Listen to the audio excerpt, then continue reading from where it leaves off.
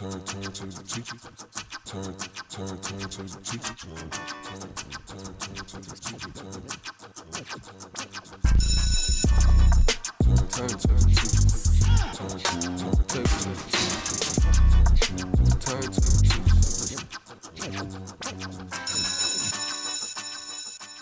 And welcome back. I'm Mike with the Turntable Teachers, and class is officially back in session. We are here for another guest speaker episode, or should I say speakers, because we have the entire Morningside Lane band with us today, an alt-rock group from New Jersey. So again, taking a step out of the Boston music scene yet again. And I'm so excited to have all these guys with us. We are joined here today by Mark Del Giudice, Brandon Morelli, Frankie P., and Brandon Broderick. And I'm so excited to have all these guys on with us. And how we doing, fellas? What's going on? Doing good, man. Thanks for having us. Glad to be here. So we'll start. So everyone can, kind of tell their role in the band. That'd be great. So Mark, maybe we'll start with you and go down the line. So Mark, Brian, Frankie, and then and Brandon. I'm lead singer and guitar player for the band. Yeah, and I'm also from North Jersey, and I'm 29 years old. Yeah, I'm Brian. I play drums. I contribute backing vocals and a lot of the synth and keyboards that you hear on the album. And I am from Asbury Park, New Jersey, and I'm 30. All right, so I'm the bass player and backing vocals. And I'm from Central Jersey, which is right in the center of Jersey, Mark. It's right by Six Flags. I'm lead guitarist and provide backing vocals, and I live in Hightstown, New Jersey, which is also dead central. Perfect. Well, again, welcome guys to the show. So glad to have all you guys here. We haven't had any quite this big of a Zoom before, so we'll see how this goes. But I'm really excited to have. I haven't really had anybody from New Jersey. Although I will say this, we've had some. I don't know if you guys know Ole, the band from. You guys are familiar with them at all? No. Where are they from? They're from Jersey as well. Oh, no way. Yeah. Brian sounds like. Yeah. So Jay Sakong is his name. So that's really the only like local New Jersey band I know that I'm familiar with. But like I said, really excited to touch base with you guys. Really, dive into your new album, which you guys just dropped. Talk about the New Jersey scene, some of the stuff you're doing to kind of combat COVID and really just the lack of shows and all that going. So we got a lot of bases to cover today. But cool. I first wanted to get to touch upon how you guys really formed the band in the beginning, because I've noticed you guys have had quite a bit of growth since your formation. I feel like you guys relatively about 5 years ago you guys formed. Is that correct, or was it even longer than that? Well, I mean, there's been different types of lineups for the past like 9 or 10 years, like till now.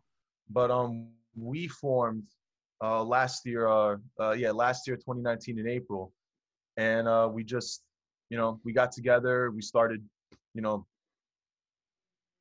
learning how to play together, because it's one thing to come together, but it's another thing how to really learn each other's way of playing, how to be in sync with one another and all that, So then, and we just went right into the studio to record the album last year in June. We finished it in October of 2019, and then things happened, man. COVID definitely happened. Sure. Yeah, that's exactly what happened. Yeah, it's definitely been an unfortunate situation with everything going on with obviously how it's really. I mean, I personally feel like it's definitely exposed the music industry a little bit and shown that it's you guys are very grossly underpaid as artists, and it's really the live shows are really what is kind of pushes the funds really for artists. So and people don't really understand that. I mean, obviously merchandise plays a factor, but it's really the shows where a lot of that happens. So. Brian, what have you seen since COVID has hit? How have you guys maybe tried to transition, and how does it kind of even playing together? What's that like since COVID has kind of hit? Yeah, I mean, we had to take a little bit of time to not rehearse with each other, which was different because since we formed, the four of us last year, we've been rehearsing steadily every single week. So there hasn't been a week that's gone by where the four of us haven't been together and have been musical together. So we were able to grow the musicianship. We just didn't want to lose that. So that aside, the one big thing is we couldn't stop down as a band. We couldn't stop our processes. We had too much momentum behind us. So we figured, what can we do during this downtime where we're forced into a downtime? And for us, it was learning everything that goes on behind the scenes and really honing a business mind with each other. And that's really, really resulted in tremendous growth for us this year. We played probably 2 shows this year, but they were great, and we've had a lot of growth on like all of our platforms and on Spotify and everything since releasing the album and putting out the singles before the album dropped, which was just last month. So even before we had these songs out, there's been growth through COVID. So it's been the coolest thing, really. I mean, one of the things that was awesome, kind of just piggybacking off of Brian, is that we kind of had to realize that, we needed to, this was an opportunity for us to learn about each other off the stage. Through playing so much, we've developed such a good chemistry on the stage that once we heard, once everything got shut down, there's no live shows, we couldn't rehearse. We needed to kind of sit down and say, well, we have an album we're sitting on, and we need to figure out when we're going to release it. And, we need to understand at this point that we're doing this DIY at this point. So we kind of collected all our, experiences, our skill sets, kind of divvied out who had the strongest skill set in which sector of the industry, and then went from it there. With, instead of weekly rehearsals, it turned out to be weekly meetings, like weekly virtual meetings. Yeah, I think that's important. Obviously, this time, like same with our team. We've been working remotely most of the time. Before COVID, we were having a lot of people in studio doing these. I mean, obviously, you guys probably wouldn't have. Well, maybe you would have. Maybe flown to Massachusetts for a little session. No, I'm only kidding.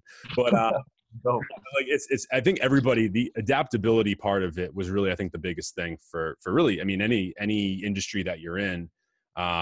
Especially with the music industry, really the adaptability part was really, I think, the biggest piece of this whole thing. Like, how are you going to continue, to create music, to grow really thinking about the band and really just, you guys as artists, but thinking about it as a business. It's like, obviously, sometimes you don't want to probably think about it that way, but it really is in a sense, right? So, there's definitely a lot of factors that definitely go into that.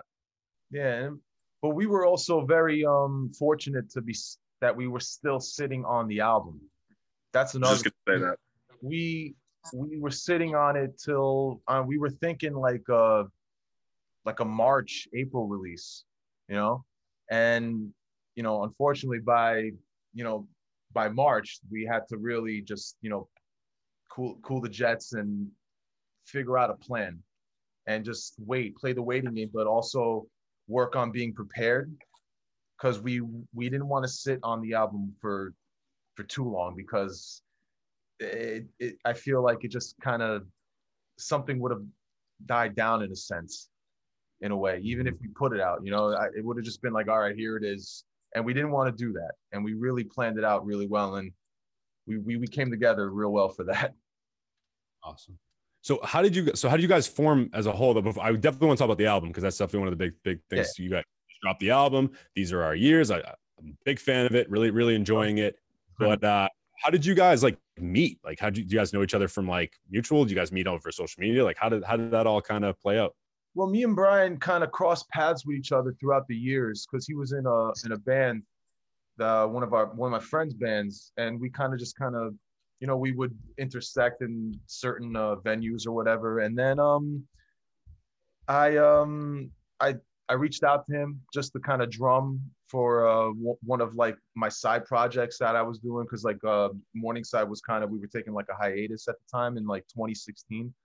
So, and then we kind of came together, and then that's when I started writing this album in 2017. So the planets were kind of aligning.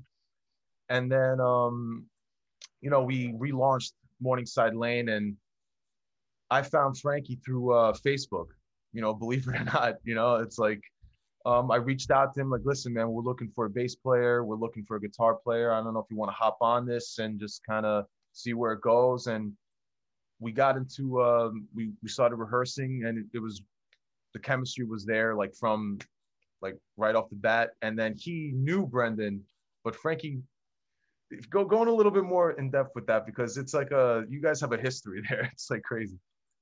Yeah, I mean, I worked with Brandon. Brandon is a guitar teacher at a company called Music and Arts, and I was the manager actually at that store for maybe like 2 months. I wasn't there very long before I went back into teaching.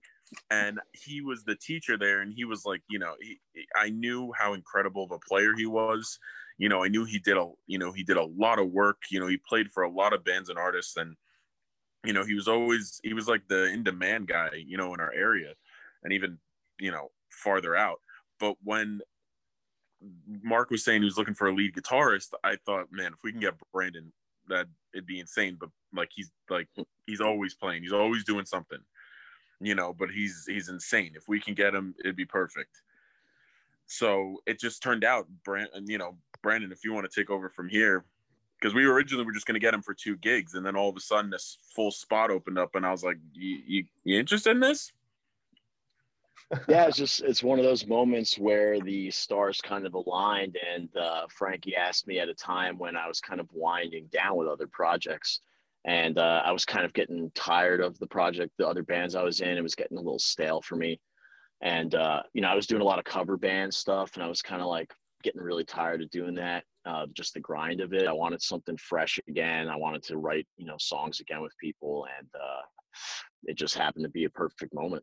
And I joined, and like just a few practices in, it just clicked. Like, it just felt it right away, that it just raised it. Dude, it was so funny though, because when Frankie sent me like his Instagram, I saw his name. I was in my car, so I don't know, like there's this crazy ass billboard, bro. Like and it says Brendan J. Broderick, attorney of law. Dude, this thing is everywhere. I swear. It's such a Jersey Mike, thing. it's literally everywhere. It's everywhere. And it's big, and like big black billboard with big white letters, dude. And like he sent me, and I shouldn't have done it. I took a look at my phone while I was driving, dude. So I see Brendan Broderick. I'm like, oh, cool. And then also I look up, there's the billboard. I'm like, oh. I'm like, wait a minute. I'm like, dude, is he a lawyer? He's like, nah. And I'm like, okay, that would have been crazy, but all right. It's pretty wild. Yeah, that's like, talk about the planet selection. It's a Twilight Zone thing. It really is. And I'm sure Brendan's so tired of it. I'm sorry to even bring that up. But still, bro. Oh, it's just bizarre to me, man. I'm just like, I still trying to think of whether I'm still alive or not, or if this is some bizarro universe that I'm stuck in. Yeah, dude, you have like this crazy there's this Brendan Broderick. We don't know him. He's like the Great Gatsby. Like, is this actually like, am I in Lost? Like, we're all dead, and like I just haven't realized it yet. Am I really Brendan Broderick? I don't know. Yeah. Oh my God, that's funny. Brandon Broderick, the highly coveted guitar player, and then also lawyer on the side, I guess, right? You're just guitar player, bands. You do it all, bro. You're a lawyer. You teach law. You just do it all. It's great. And then he's going to get his PhD right now, so yeah. Well, no wonder why he was hard to get, right? He's too busy, getting that law degree. You know what I'm saying? Yeah, no, that's why we're honored. But in all seriousness, I mean, like that is crazy though. Like for you guys, I mean, I can feel your energy like virtual, like super cool for me. Just all you guys kind of coming together, like I can feel that. So it really, I feel the chemistry. I'm sure it's even better live. But for me, like I feel like, it's cliche. I hate the phrase, but like, things really do happen for a reason. And there's just certain divine intervention that like does happen sometimes. Like I've had weird moments like that too. I won't go off on the tangent about mine, but like, you have these weird signs where you're just like, oh, like this could be it. You know what I mean? Like it sounded like Brandon was in right about the time. Yeah. It sounded like Brandon was fine. Like, yeah, literally. It sounded like Brandon was like in right about the time where he was like kind of getting, sick of what he was doing, and you guys really needed somebody that did exactly what he did. So that's just really, really cool. I dig that. And before you popped in here, poor Brian and Mark had to hear about Frankie and I's little intervention / TED talk about teaching and how that how horrible it is to teach during COVID, because that's just it's just been awful. So this question's more for Frank and Brandon, and then I definitely want to talk about the album. But how's teaching music virtually? I need to know. I mean, Frankie and I touched on it a little bit, but I really need to know how this is going, because I'm trying to teach English virtually and in person, and it sucks. So I just want to know, how is teaching music? You want me to go first, Brandon? You want to go? Yeah, you can take it. All right. So, I mean, for me, I'm an instrumental teacher. So, at Trenton, at a Trenton charter school called Foundation Academy, and I'm the strings teacher. So, like, doing this virtually, you know, the students don't have instruments at home. So, doing my actual, like, you know, orchestra job is kind of not possible. So, I'm kind of making the curriculum up with my supervisor, like, as we go, like, week to week, and then just giving them, you know, hopefully things to kind of make them better in music theory, you know, in terms of like note reading and all that kind of stuff, hoping that, you know, they master those skills so that when they get to the instrument, it's easier. But like, it's tough, man. Like, it is really tough. It's teaching music without music. Right. Yeah. You know, like, that's so crazy. Yeah. Wow. I didn't think of it like that until like just. Yeah, I teach mainly guitar. And it hasn't been that bad, except you're limited in terms of the people you can take, because there's really an age cutoff, I felt, with the virtual, where it's like, if they're like younger than 8, it's like really, really difficult to actually teach somebody an instrument because already their attention span is like nothing. And then if you can't like physically move their fingers to the spots you need them to go, and, you know, be there and actually like show them exactly what to do, it's really, they don't know what you're talking about, you know? So it's fine when you have people with some prior knowledge who maybe they watch some YouTube videos before and they know a little bit of basics. But for people that know nothing and they're just like a little kid and they want to just play Fortnite instead, it's pretty impossible. Damn, yo.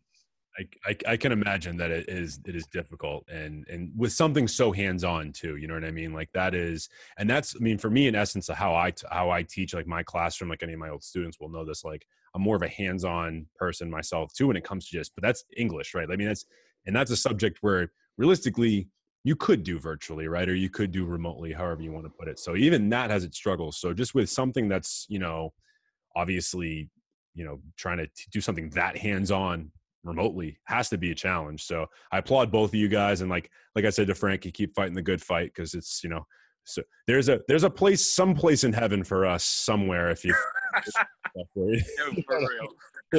some paradise that we're going to be sent to for teaching. At least that's the hope, right? That's what they tell us. But that's yeah. You probably get like an extra drink or something, you know, like an extra, like a shot of vodka or something. You know? Yeah, like, get a little raffle ticket. You go. A heaven raffle ticket. I'll take a raffle ticket. I'll take a shot. Like, I'll take whatever they give us. You know what I'm saying? Because it's not like we're making it, you know, down here. You feel me? A raffle ticket that'll let us we'll have a jeans day every day of the week. I was like, all right, the winner is 0, 1, 4. I don't know. I've reverted to jeans day every day at this point. Honestly, you know what I mean? Like, if you're making me come, I've reverted to gym shorts day. Well, you're still virtual, so you can do that. That's no one's got to see the bottoms, right?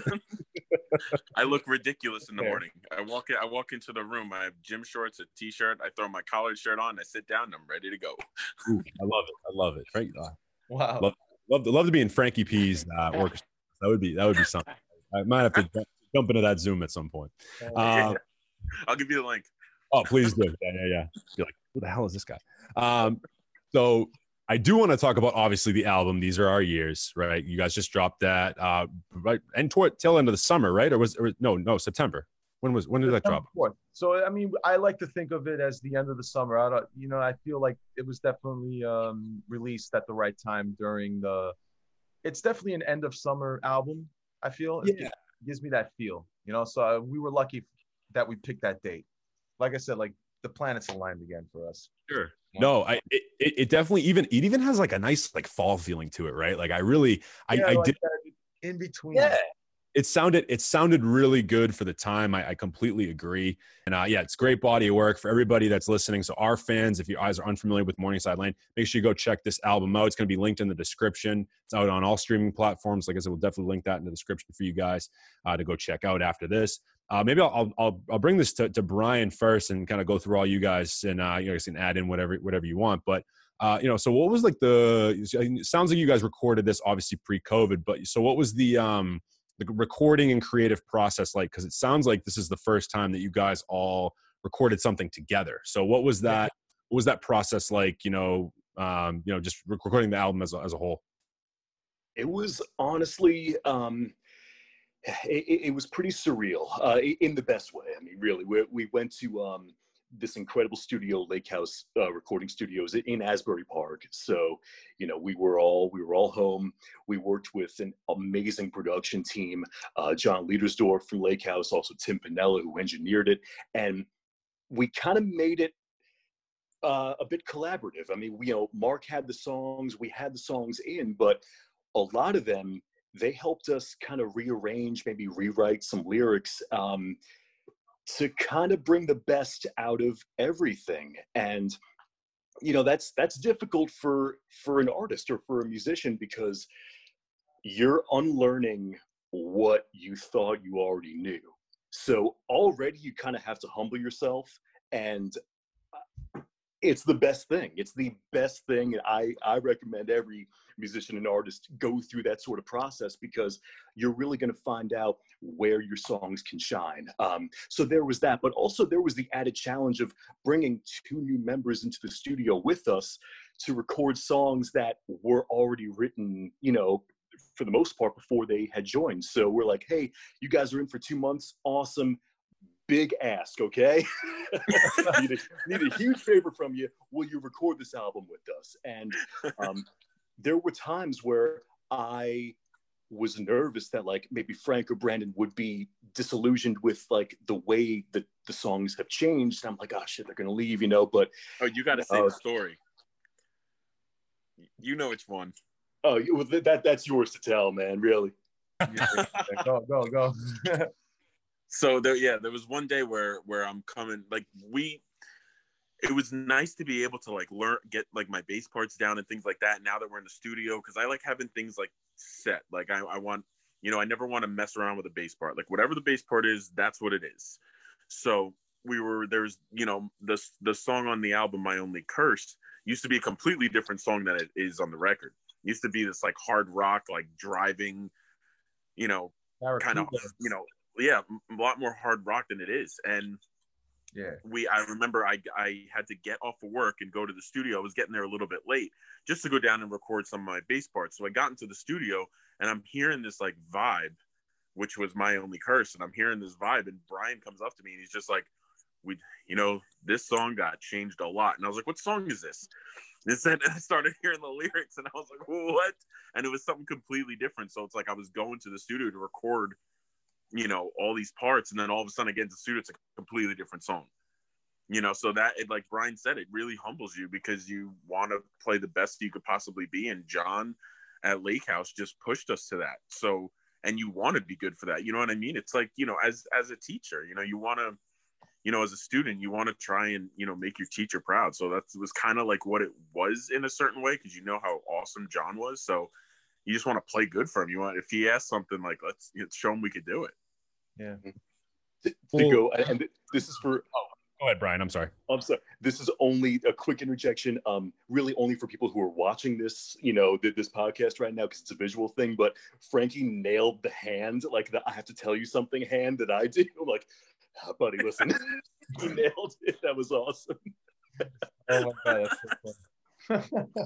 I love that. No, that's awesome. Like in terms of like obviously bringing in Frank and bringing in Brandon, like Brian, like you said, like you don't really know how that's going to mesh because you guys haven't really done it together yet. And it's interesting because like, I mean, I hate to keep relating it to teaching, but like, it's like, when you are dealing with kids that, that haven't work together. That's really like a skill that they learn in school, right? Like, it's like, how do I work collaboratively with other people, right? No matter who is in the room with me. So that's oftentimes like, I think the biggest challenge for really anybody. And then that's like a skill that we hope that we can kind of give kids as they go on into the real world. So it sounds like you guys kind of had at least some skills in terms of how to actually like work together and craft what I think ended up being a really great end product. And it sounds like you guys are getting really good reception from too, which is, I know that's not why you're doing it partly, but it has to be some kind of, has to be a redeeming thing, right? To kind of hear the good reception potentially. Yeah. I mean, Go ahead, really, do you mind if I take this one really quick? Super quick. I think that it's even more redeeming and, kind of validating now, especially during this COVID stuff, because, 9 times out of 10 or 10 times out of 10, when you put out a record, you're going to play some shows. So the fact that that's not happening, there are times where you kind of feel like, all right, we just put out this, this music. The only thing we really have to go off of is our marketing. That's it. We can't play shows. We have, we did a couple live streams, of course, but I mean, it's not live shows. You know what I mean? That's our live shows are completely different than, things on our record. We have, such good stage chemistry. So being able to get this feedback and great feedback that we've been getting for the album has been really validating, especially with the times that we're in. Yeah. For sure. No, go ahead, Mark. When we went into the studio, we only played 2 shows together. That was it. So by the time we went in, we weren't really there. We weren't really there like sound wise with our current sound. We just didn't have it yet until we recorded the album, until, the producer John and the engineer Tim just said, no, don't strum it like that. You got to strum it, like just different types of different types of techniques of strumming, different types of dynamics, because we were dialed to 12, during that time. And then we really learned how to figure out like what works in a song during this time, where should this be. It was something I was kind of waiting for that for my entire life of being a musician. I've been waiting for someone to be like, nah, man, I don't like that. Do it like this. Because before it was like, just, okay, you hit record and there's the album. And I don't, at some point I wanted to stop working like that, because I was like, all right, so there's somebody out there that knows more than me or us. So I was like, I kind of want somebody to wrap their arms around this and, help us, guide us through the woods. That really is a great sentiment there. It's like, no matter where you're at, like, you can always get better. You can always improve. You haven't quite mastered anything. Like exactly. Like anything you're doing, you can always improve and you can always get better. And that constructive criticism is always so important to take. Like that is the biggest thing, I think, for anybody, trying to perfect a craft or get better at something. Like, there is like with my producer, for example, like I always know my producer, Sam, shout out Sam. He always will be honest with me about, how a podcast potentially went or how I recorded it. Right. He's like, hey, I love when you ask this question, but you cut him off too quickly. Like you didn't allow him to elaborate, like make sure you don't do that next time. Or, you went on to the next question too quick, like, or whatever it is. Right. Like he always has a good, because he looks at it from like a viewer's perspective. So it's really like when you have people in the room like that will humble you and help you to really get to that next level, that's important. And like I said, I mean, I believe you, because I can hear it I haven't heard too much of your old stuff, but I can hear it from obviously you guys as a collective, though this is really your only body of work as a whole. But, it's really great to know that, you guys had people like that in your corner that were kind of giving you that, obviously, you're doing your, you're making your creative process, you're doing it the way that you want it to do it. But that feedback is always good to hear every once in a while, Yeah, because it's these little things that you can do that just go a long way, and that will just kind of make a song. Like these little things that could just take the song to another level. So why would you want to cut that? Why would you want to throw that away? That's that's where you don't progress. That's where you don't, you know, step up as a musician. My next question, I was curious. So what was the biggest challenge for, like, maybe each of you kind of giving me a tidbit about this? Like, what was the biggest challenge in creating the album? Maybe aside from obviously the fact that you guys, you know, obviously hadn't all played it together or anything like that. Only had a couple of shows together, but for you, for each of you personally, like, what was the biggest hurdle that you had, or even like the biggest growing moment, since we're kind of on this subject? Like, what was the biggest growth moment maybe you had as personally as a musician, or really the band as a whole? So maybe start with Mark, and then we'll go Frank, and then Brian. Waiting. That was the biggest one for me, because I started writing this in 2017 before I knew Frank and Brendan. And, you know, the more songs that came in, the more excited I got, you know? So I was like more and more just like, when are we going to get this thing going? You know, when are we going to start? Because there were just a bunch of roadblocks, not like crazy but enough to, you know, stop us in our tracks and all that stuff. So the biggest thing for me was waiting. For me, one of the biggest challenges was to, you know, being new to the band at the time when we came into the studio. I think the biggest challenge was making sure that I was going to be happy with the parts that I play. You know, it's one thing to, you know, get into a band and you're new and you're writing an album, but getting into a band and you're new and you're recording an album, that stuff's going to stay on tape forever. So my biggest thing was making sure that I was working my butt off and working with Mark and Brian and figure out what Brian was doing on drums, what Mark wanted to hear from bass, and really just spend hours just trying to figure out each song, because I wanted to make sure, you know, that down the line when I listened to these songs, that it wasn't like, man, I could have done so many other things than what I did, but because I didn't have the time. I didn't want the excuse to be I didn't have the time, so I couldn't put, you know, the bass parts I wanted in. So that was my biggest challenge, making sure that my parts were what I wanted to, and listening back to it years from now, being like, yep, that's what was supposed to be on the record. Yeah. And as a drummer, I learned how to build a beat.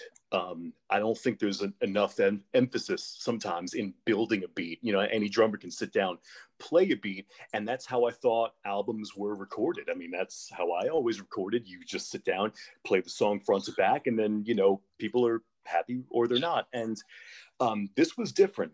This, I had to learn how to build a beat, because with Lake House's guidance, we didn't just want to sound like any other alt rock band, because we wanted to really tap into that pop sensibility that we all love and have. So it's like, okay, take out all the rock elements of drumming and build from the ground up. You can record a track, just kick and snare, and keep it super minimal, and then overdub later with fills or maybe cymbals or other things. So it's like layers on top of layers on top of layers. And so now, and we don't want to get too far ahead, but we're writing the subsequent release right now. And I'm thinking about this like, okay, how would I layer the percussion? You know, how do I make something interesting as opposed to just sounding like a rock drummer?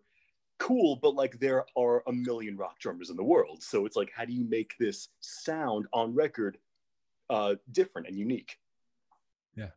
I think that's great. I think all you guys, you know, like I said, you had a part to play in this, and it sounds like you guys all really took it seriously and really like took ownership of it. You know what I mean? Even if it wasn't, like, obviously like you, Frank, you know, saying that this is not something like, I didn't write any of this music, but it was like a way, like, how do I still put my imprint on this, just even though it wasn't what I wrote necessarily, right? And that, again, I think it really took a lot of humbleness from all of you guys to make this happen. So I definitely applaud all you guys for sure on this. It's and like I said, it's a really, really great project. I really like it.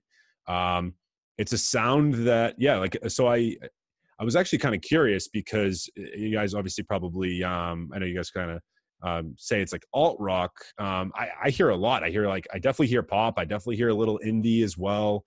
I definitely hear a little bit of even a little tiny bit of jazz, even it's potentially country. Even you guys a little bit of influences from a lot of different places, and I really enjoyed it.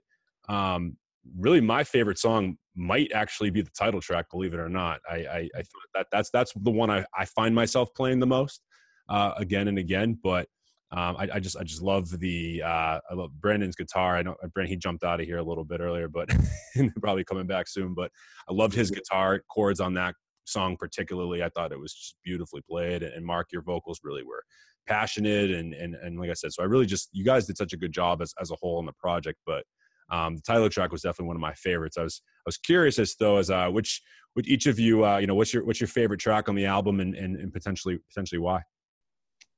I would have to go with right now it's Summer Wind, but Under the Notion. When we got that, because we had a version like we said when we went in to the studio at first, we had these versions. We had these alternate versions of the songs, and when the producer got his hands around that, when John got his hands around that, when we finished it, I was like, nothing makes me feel more legit than this one. I'm like, this is like, I felt really proud when I heard it, because when I got the mix, I was in my driveway and I put it on in my car, and I'm like, when it ended, I was like, whoa, man, we wanted to go to the next level, and like we went to the next level with this song. That's how I feel. So. I'd probably go with, I really have to go with two of them, Glass Skin and Lucky. Both of those, Mark showed me, the first ideas years ago. And when he first showed me those songs, I was like, I know exactly how they have to sound. And that, coming out through production and synth, they're both big keyboard songs, along with the rest of the band and everything. You bring guitars and bass and drums into it. It's really, really cool, tied together with a great vocal. And so like, those are two songs that came out exactly selfishly as I was hoping, and I'm so happy about both of those, and yeah, those are my favorites. Glass Skin is actually the one that I chose for our playlist when it came out. Even though I liked These Are Years better, I was like, Glass Skin might be the one that people might like. I always try to look at it from like, okay, I know that this is my favorite song, but what might be like the one that like fans and audience might enjoy. So that Glass Skin was the one that I ended up choosing for that. So I'm glad someone said. Frank, what about you? Oof. I feel like this changes on a weekly basis. Sure, it could be different next week. That's worries. I'm gonna have to go. I'm gonna have to go for my favorite one. Oof. I'm probably gonna have to go Vidya.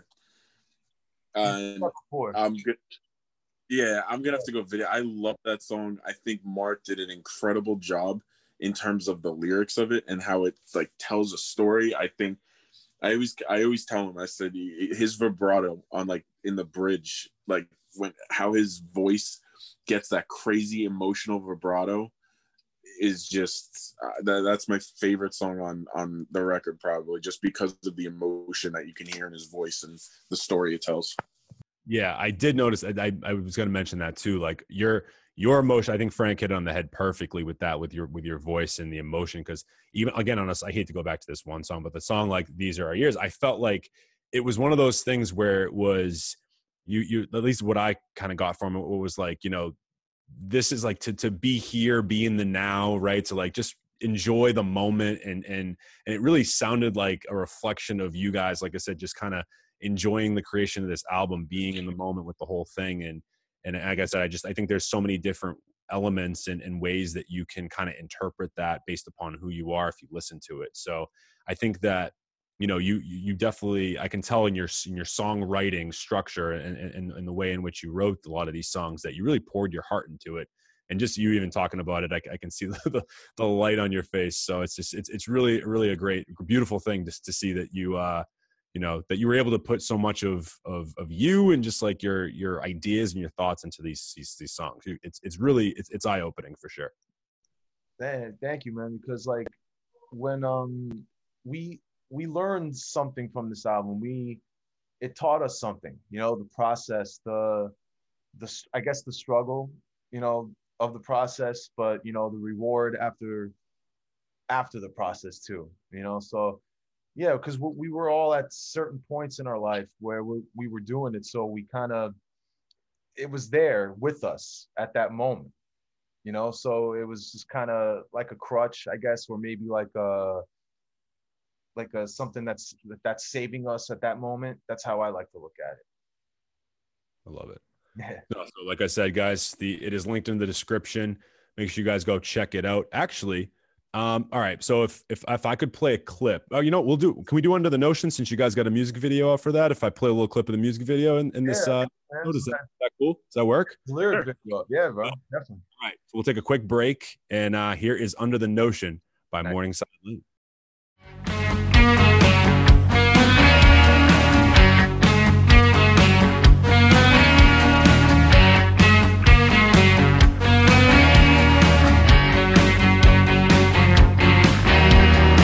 I try and tell myself that time is on my side. Is it a hidden lie if I tell myself twice? It takes some time to feel like I feel. Those the gas for 20 time is snapping at my heels, and you never know what's coming, but it's gonna be rough. Under the notion that I'm still young, and I'm under the notion that I'm still young, and I'm under the notion that I'm still young. We're looking for some change, we're searching for some truth. The truth is sunken in, I got the sober kind of blues. But this ain't my rookie season in this neck of the town. They ain't got the guts to budge, no they can't stop me now. There's a little fight in me, I know I gotta be tough. Under the notion that I'm still young, and I'm under the notion that I'm still young, and I'm under the notion that I'm still young. Wasted hours on you.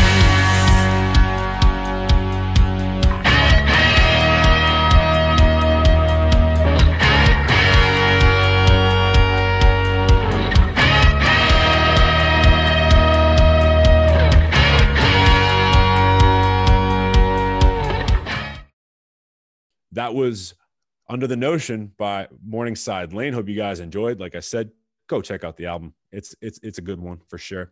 I definitely want to touch base with you guys on your live stream performances. So again, this is another thing for our fans. If you guys like that song, you know, obviously listen to the album. If you like the album, these guys got some live streams coming up pretty soon, and they've done a few already. So I was just kind of curious, Mark, I'll start with you. What was your, idea behind doing the live streams? I know that's kind of a big thing for people right now, but, how has that process kind of been? And, really the execution part, because I think that when we're talking about live streams in these days, I think that is the biggest hurdle for people is the execution part of it. So maybe what's been, again, like another hurdle there, and then maybe what have you found success with in terms of the live streams? Well, this was originally, Brendan's the one that really is making this happen. He's really good with this with this side of the, of the bit. I guess we can call it a business, right? So we did our first live stream back in, what was it? It was March, right? Yeah, it was March, and it was like 3 days after the lockdown started. Yeah, man, and I still think that was one of the most important things that we ever did. Because we didn't expect to have like such a reception like that, and we were one of the first ones that had a fully produced live stream, because everyone was kind of doing it with their phones, and at the time it was like, people were taking what they could get, so we we did it on I believe it was a Sunday, right? I think we did. Yeah, we did it it was a Sunday afternoon. It was a Sunday afternoon, and we were just we were like I said, like we were lucky that we had all the planets aligned for it, and Brendan kind of came up with this idea of doing a full live stream, and we put it out, and the views were out of control. I didn't expect that many views. We got like 25K views from that thing. Oh, wow. And then it went into shutdown, like complete shutdown, because that's when it was kind of like happening. Everyone was like, okay, we're going to shut down. And I think the next day, Jersey got shut down.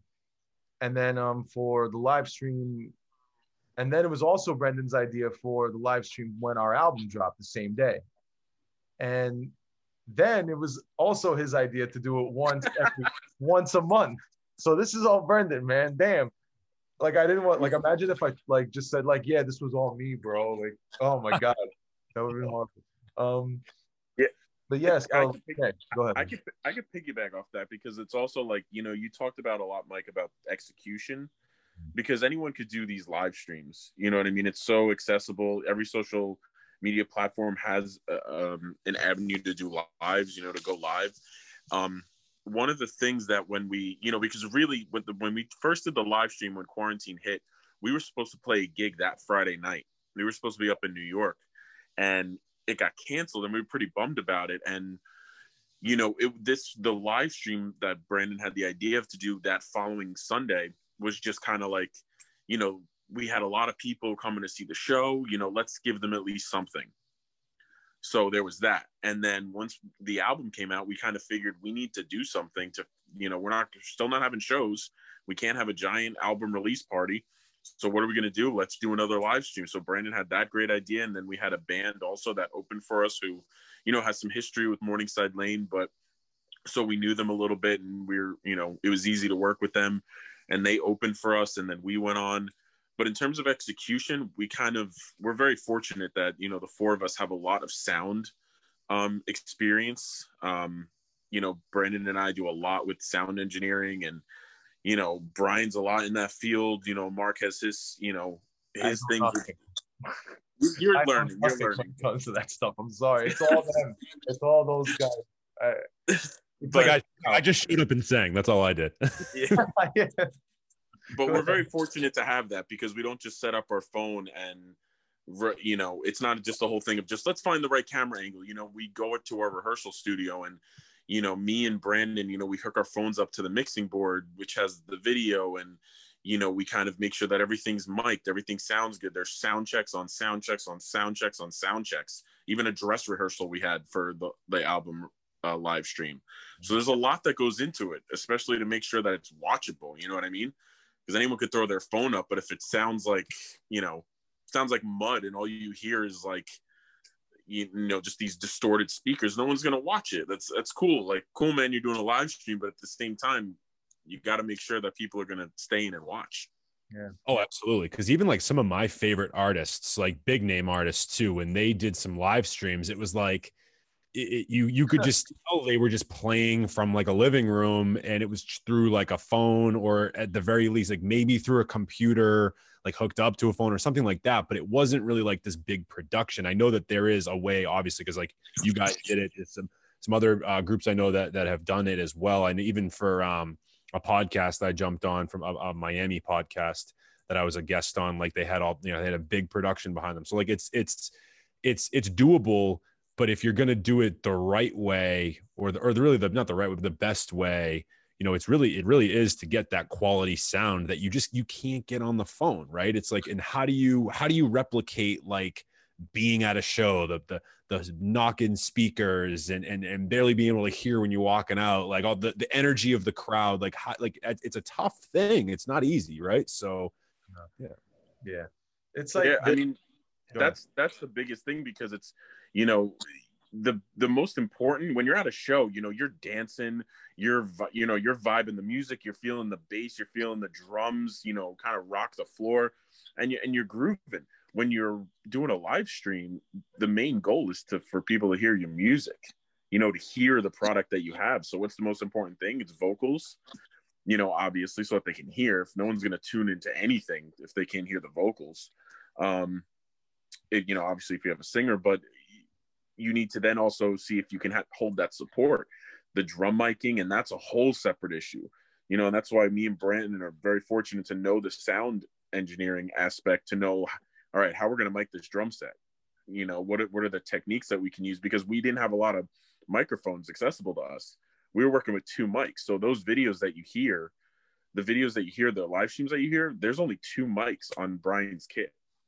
We were kind of proud of ourselves with that one, that we were able to get that to 2 mics. Go ahead, Brian.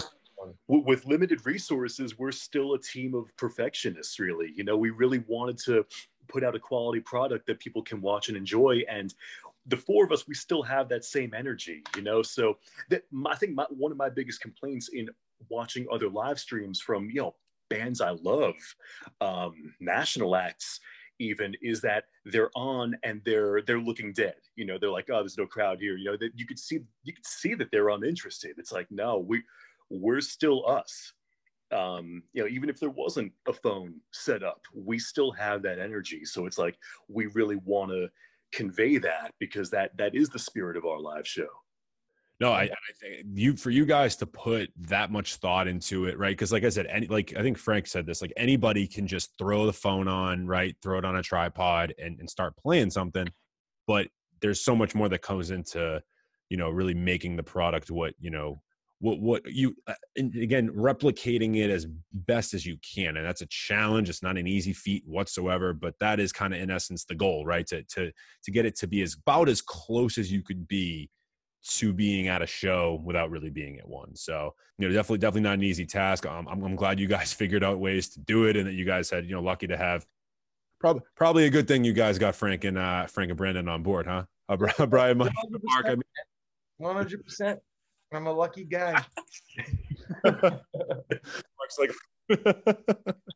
hey, no, you all had a role though, and I think that's so cool. Like, you guys all understand your role. Like, I think that can be. I know, Frank, you even mentioned that too. Like earlier in the podcast, you were saying, like, you know, what was my role going to be, and then, you know, that is a thought that would go into your head when you're in a group, and if you guys to kind of be able to, you know, not only have that role but be able to execute it and just really to feel a part of it. It's really important, and I'm sure your fans were enjoying it. It sounds like you guys got good reception from it, having 25,000 people on it and things like that. That's fantastic. When do you guys have any dates for upcoming ones, or is that just something you guys are going to be announcing on the fly on social media? Well, the first one we're doing is October 28th. And I think we're going to do November 16th. Yeah, we announced like a string of dates up until January, and we'll see where we are at that point. And I'm sure that we'll probably do a few more. We're going to be doing them until shows come back. That's just a no-brainer. I really feel. So yeah.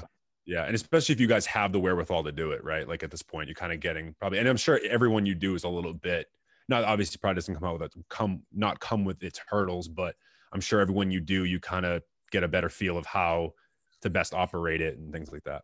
Yeah, it's like every time the past three, I think the past two we did, like Frank and Brendan were like, okay, we're gonna do it this way next time. I'm like, damn, yo. I'm like, okay, cool.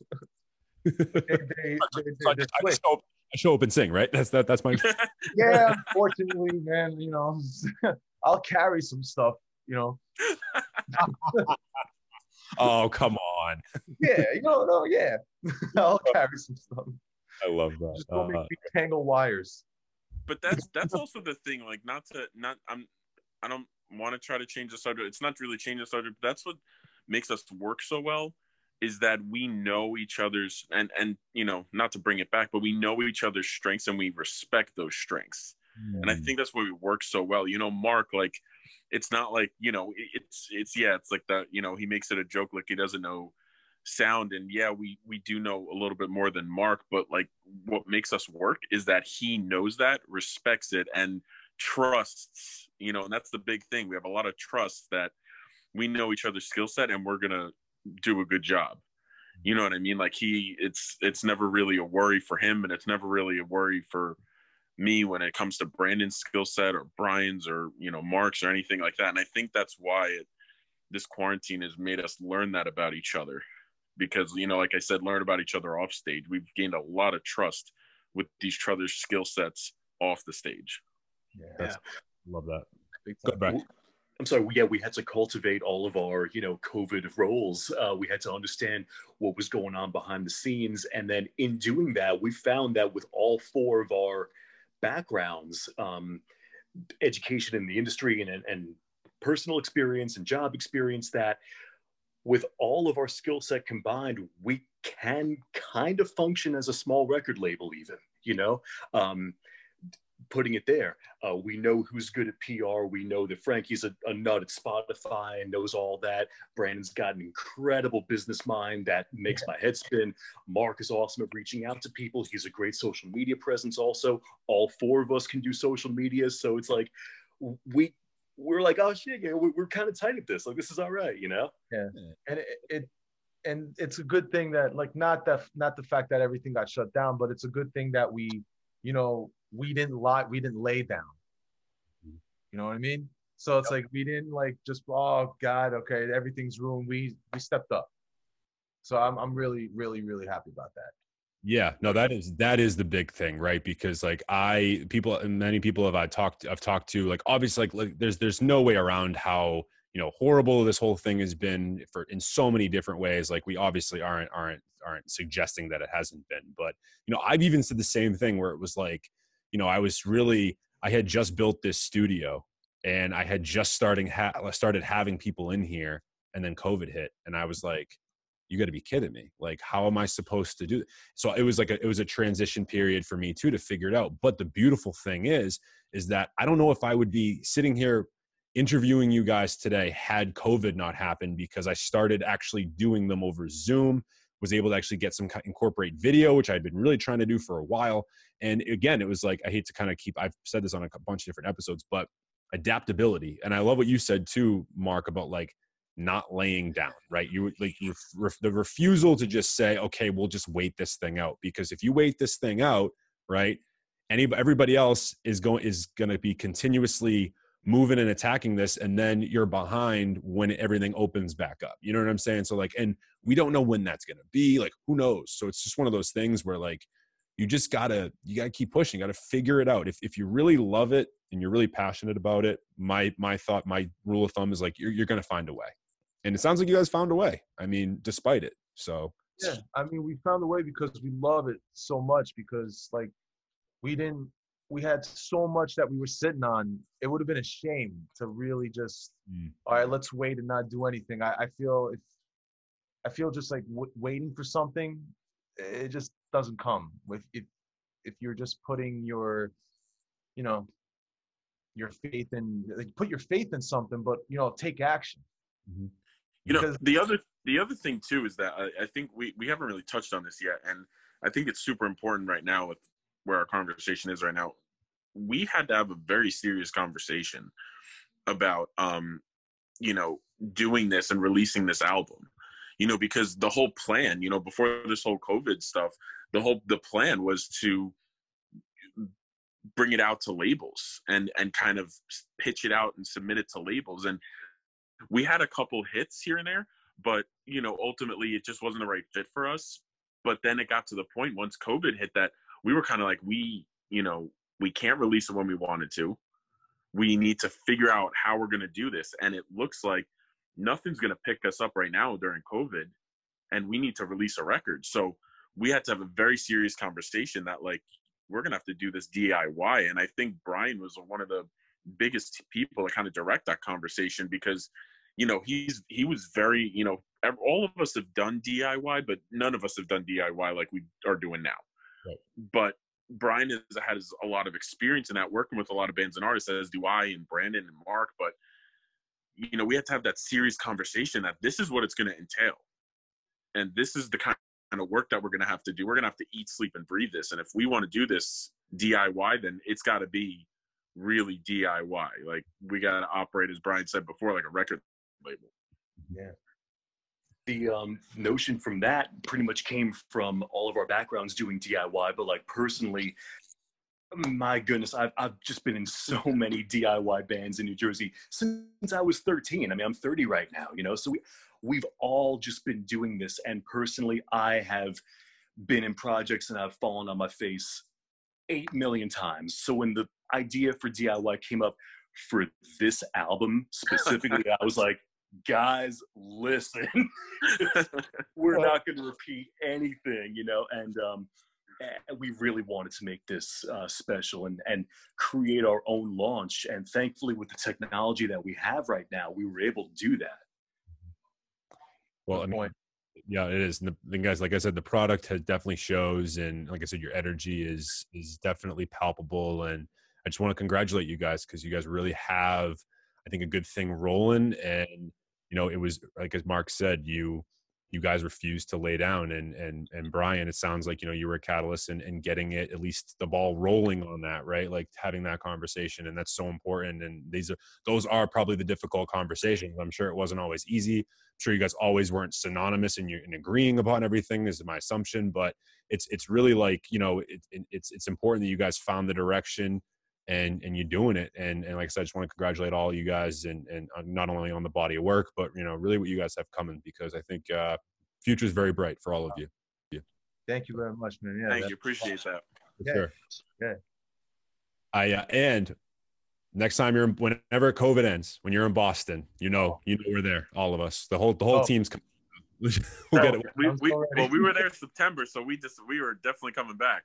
Oh, we have to. I saw that you guys were in Boston and that I missed it whenever. I mean, not that I knew you before this, but so you guys were in there, and I obviously, didn't get to see it, so which is unfortunate. But next time you're in Boston, whenever that may be, we're there, because I definitely want to see you guys live. That would be fantastic. So, I look forward to it too. Yeah, for sure. Nice. Of course. I got one more question before my final is usually my favorite one, and usually artists' favorite one. I quickly want to talk about the New Jersey music scene, because like you said, we are a music podcast, obviously. We really focused a lot on hip hop, and one of my business partners, shout out Zafir, he was the one that really pushed me to get outside hip hop, and because I am a fan of a lot of different kinds of music. But the only artists I really knew, it was kind of this trickle down effect where it's like, I knew a few hip hop artists, they knew hip hop artists. And then I just kind of naturally was having hip hop artists on here. And then I realized that this was going to crash and burn potentially if I just kept it to hip hop, or it was going to be so niche that I couldn't push it out. So I really wanted to lately I've been getting a lot more just different genres, and it's really opened my palette up, and it's been really amazing. And just understanding the Boston and really the Massachusetts music scene as a whole, it's been so fun to navigate. And I just encourage anyone out there, whether you're from New Jersey or Massachusetts or wherever you're at, to figure out who your local artists are, your local bands, and support them. My big question, and I'm just curious from a fan's perspective, what's happening in the New Jersey music scene? Obviously you guys are obviously incredible, but what else is going on? Who else do you guys know of? Like, what bands should you put on to our listeners? Who from the Boston music scene should we be listening to from New Jersey? I guess we'll start with Brian and then go down the line. Okay, I'm going to save rock for the other guys. But you did bring up hip hop, and New Jersey has an incredible underground hip hop scene. Asbury Park, New Brunswick, New Jersey, just all around statewide. Hip hop is incredible right now. Couple of artists, if you don't mind. Chill Smith is his name, and I think he's great. Stage name, he's phenomenal. There's my favorite is Heather Hills. She's a trans rapper from Asbury Park. Phenomenal stuff. Well, they're from South Jersey, so that's where most of the stuff happens, music-wise. Like when it's like, as far as venues go, great venues are down there. North Jersey's a little bit more club-oriented, if I should say. But yeah, I've been involved down there for quite some time now, because just being in Morningside Lane. So the venues, like Asbury Park is one of the places to be, along with Red Bank, and it's just been a very it's a very embracing scene, which I really appreciate. And you couldn't ask for anything more, because I'm so malnourished from it, because I'm from North Jersey, so thank God for it. Jersey music is very much like Jersey anything. Anywhere you go in Jersey is going to be something completely different, no matter where you go in Jersey, it's like a different, literally different state in every part of Jersey. And, down the shore, you got a lot of the rock scene, the indie rock scene. The South, you still have that indie rock, but maybe a little bit more of like the bluesy stuff. And then toward, like how Mark was saying, more like club hip hop, as you go a little bit more north. but there's a great scene. I mean, there's a great scene in Asbury. There's a lot of great local bands in Asbury that we build connections with, and we've played there a lot. We love playing at the Wonder Bar in Asbury. One of our good friends, Rory DeLasno, he's a great artist in around the Asbury scene. He just released some music a couple weeks ago, which is fantastic. Yeah. But yeah, it's a great scene, and we kind of pride ourselves in making connections with the local artists. That's what you got to do, man. You got to support those local artists, because without, the fans, without, having that support, we can't release music. We can't put on live streams. We can't put on shows. And we really appreciate everything the support that we've gotten so far. Yeah. And another thing is that we're pretty close. I'm very close to New York. I'm very, very close to venues in New York. I mean, I'm 5 minutes from the GW Bridge. So we have that area in our lane in New York as well. So we like to go back and forth as traveling too. Yeah. Absolutely. No, I love it. So, Frank, like I said, I've kind of preached that almost every episode we do. I feel like at this point, it's like, yeah, supporting your local artists. It's like supporting any local business, guys. It's like, you have to, support them, or else, it's really, they'll disappear and they'll go away. And we don't want that. And again, if you are somebody that is not listening and keeping your ear to the scene of whatever city, state you're in, I really highly encourage you to do so, because I'm telling you, like, this podcast would not be where it is had I personally not done that. And it was something that I've been a Massachusetts guy my whole life. And, I've always kind of kept to like the very few Massachusetts artists that like really made it big, we'll call it, right? And I never really ingrained myself in the scene. So like I said, just encourage anybody, no matter where you are, whether it's New Jersey, New York, Massachusetts, Timbuktu, wherever you are, support your local scene. It's a community, man.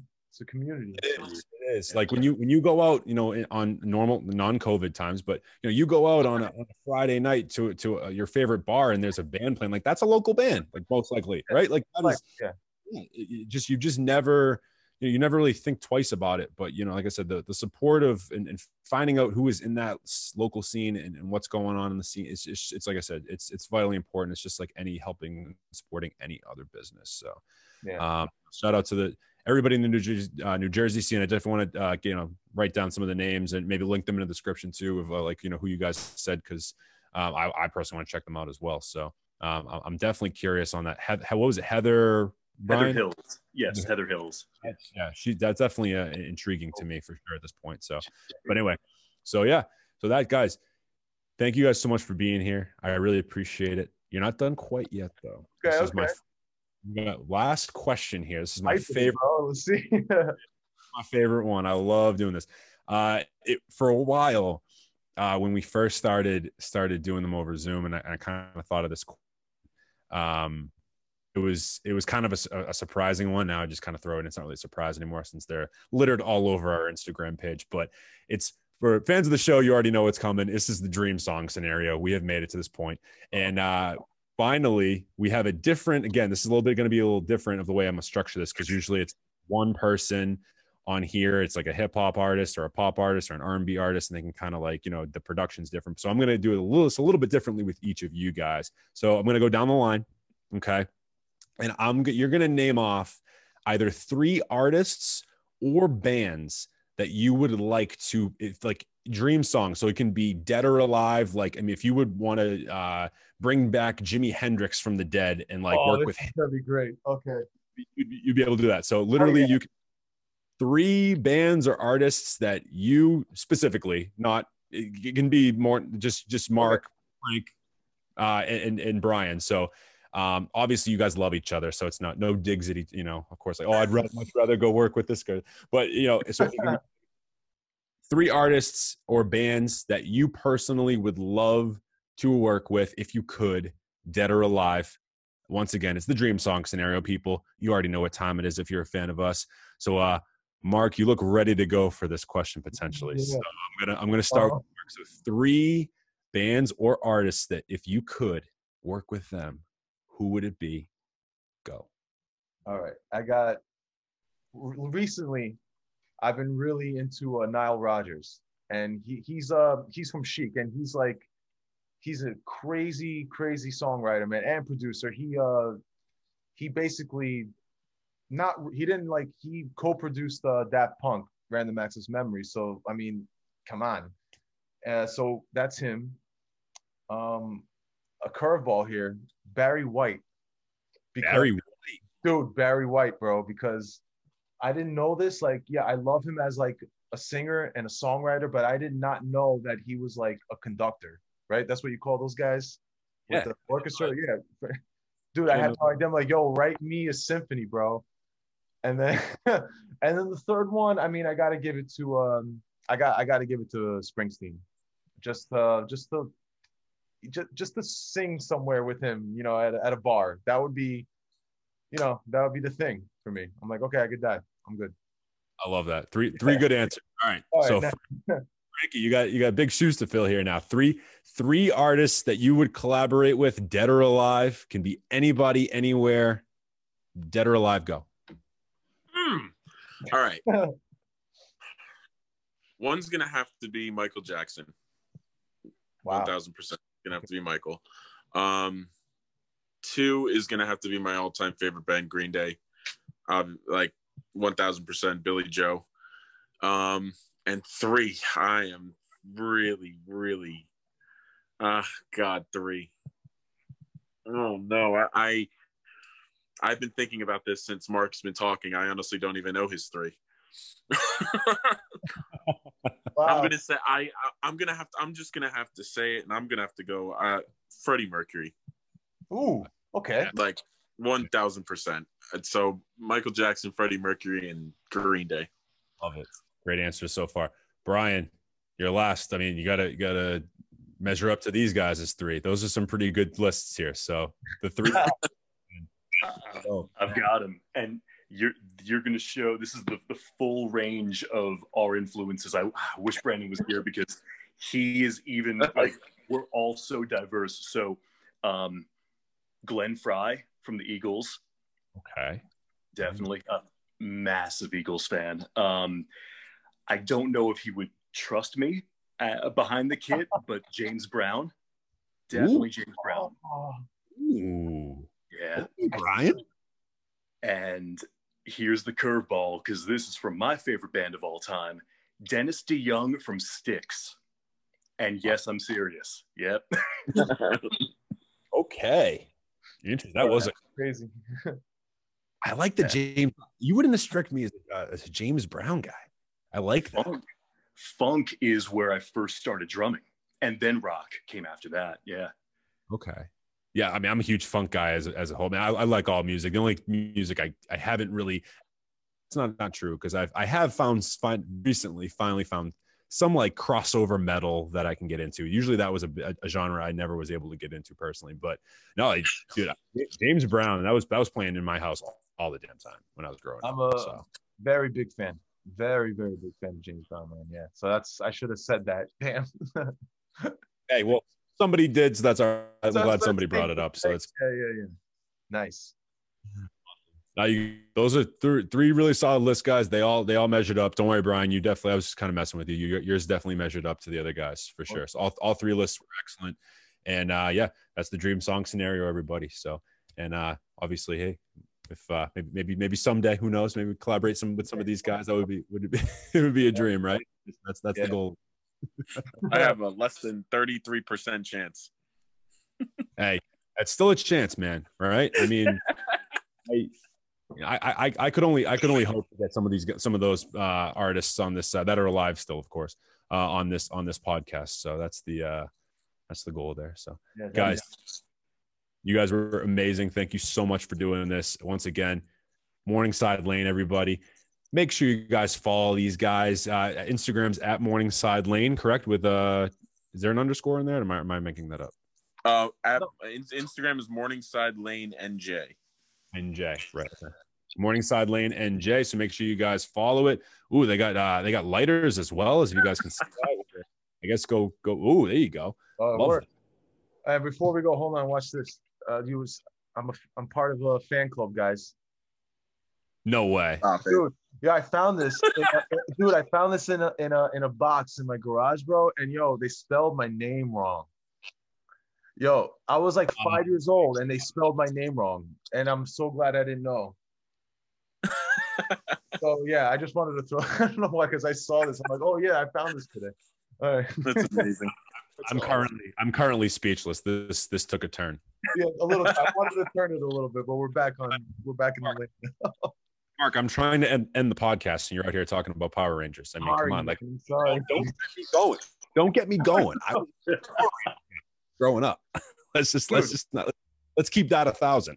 Oh, of course. Dude, Jason all the way. Kimberly, man. Oh, Jesus Christ. Oh, dude. Nobody understands the pain. You know, like nobody understands the pain, bro. He does, right?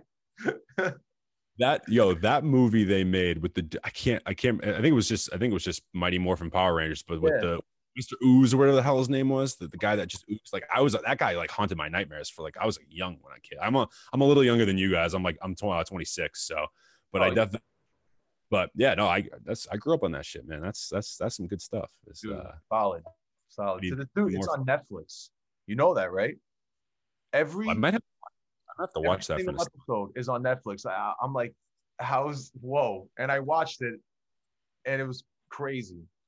What I was like, yo, I used to go crazy over this show. Well, we're talking about Power Rangers a lot. All right. I told you we're gonna go on this rabbit hole, Mark. See what you did. I know. I'm sorry. Power Rangers, everybody. No, I'm kidding.